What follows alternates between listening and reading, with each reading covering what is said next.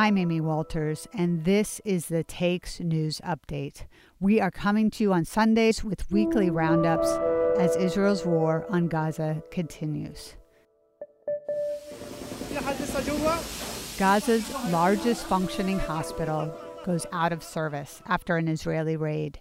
Despite warnings from world leaders and humanitarian groups, Israeli Prime Minister Benjamin Netanyahu vows to push ahead with the ground invasion of Rafah, Gaza's southernmost region.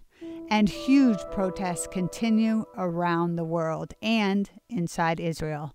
Today is Sunday, February 18th. Since Thursday, there have been scenes of panic and chaos as Israeli forces seized control of Gaza's largest functioning hospital. Nasser Hospital in Khan Yunis was raided by Israeli soldiers after weeks of aerial bombardment, and everyone was ordered to leave. At least 5 people have died and 20 others were arrested, including the hospital director. Thousands of wounded patients and displaced people were inside the hospital at the time. I left with my husband. He is blind. I was doing kidney dialysis. They destroyed the walls surrounding us. They ordered us to leave and fired at us. They fired bombs and rockets on our heads from the top. They demolished the building. We left from the door and we walked through sewage, along with my husband. Al Jazeera correspondent Hamda Salhout says so far Israel hasn't been able to back up its reasons for targeting Nasser Hospital. The Israeli army spokesperson Daniel Hagari speaking at length and releasing multiple statements saying that the Israelis had what they called credible intelligence that the captives were being held there, that there were bodies of captives, and additionally that Hamas was using the medical facility for military purposes, all of these claims for which they have not provided that proof to the public. But this is just the latest in a series of claims that they've made around hospitals, the Al-Rantisi Hospital, Al-Amal Hospital, and most notably the Al-Shifa Hospital. Remember, they said that Hamas was using it as some sort of military headquarters for their military operations, but that was not true, and there was no sort of information to back up those claims. Fighting is also intensifying along Israel's northern border with Lebanon.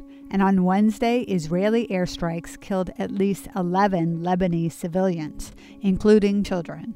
The Israeli army said it was in response to an attack on its army base by the armed group Hezbollah.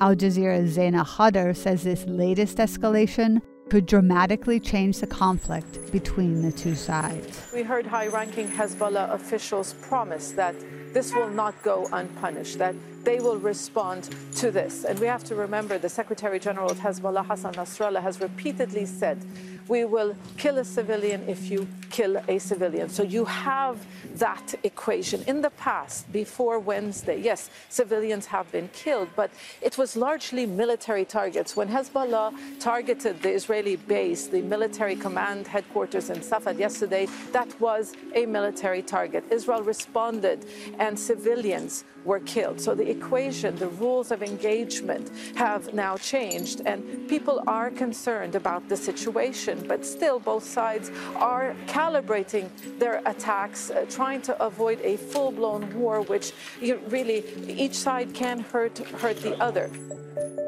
On Saturday, Israel saw its largest anti-government rally since October 7th.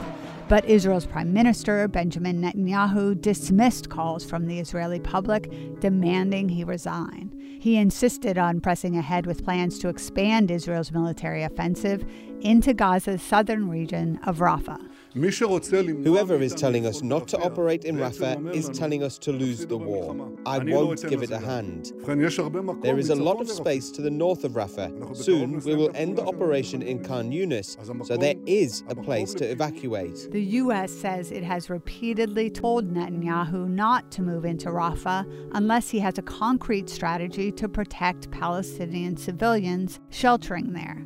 Humanitarian groups like the World Health Organization have also warned that a Rafah offensive would worsen the crisis, quote, beyond imagination. military activities in this area, this densely populated areas, would be, of course, an unfathomable catastrophe and would even further expand the humanitarian disaster really beyond imaginations.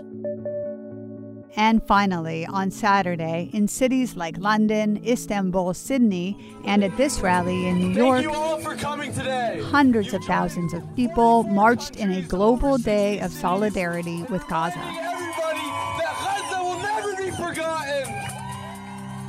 And that's the take for Sunday, February 18th. Please join us again tomorrow.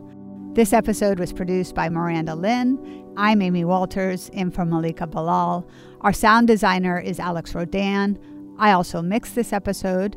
Alexandra Locke is the Take's executive producer, and Nay Alvarez is Al Jazeera's head of audio.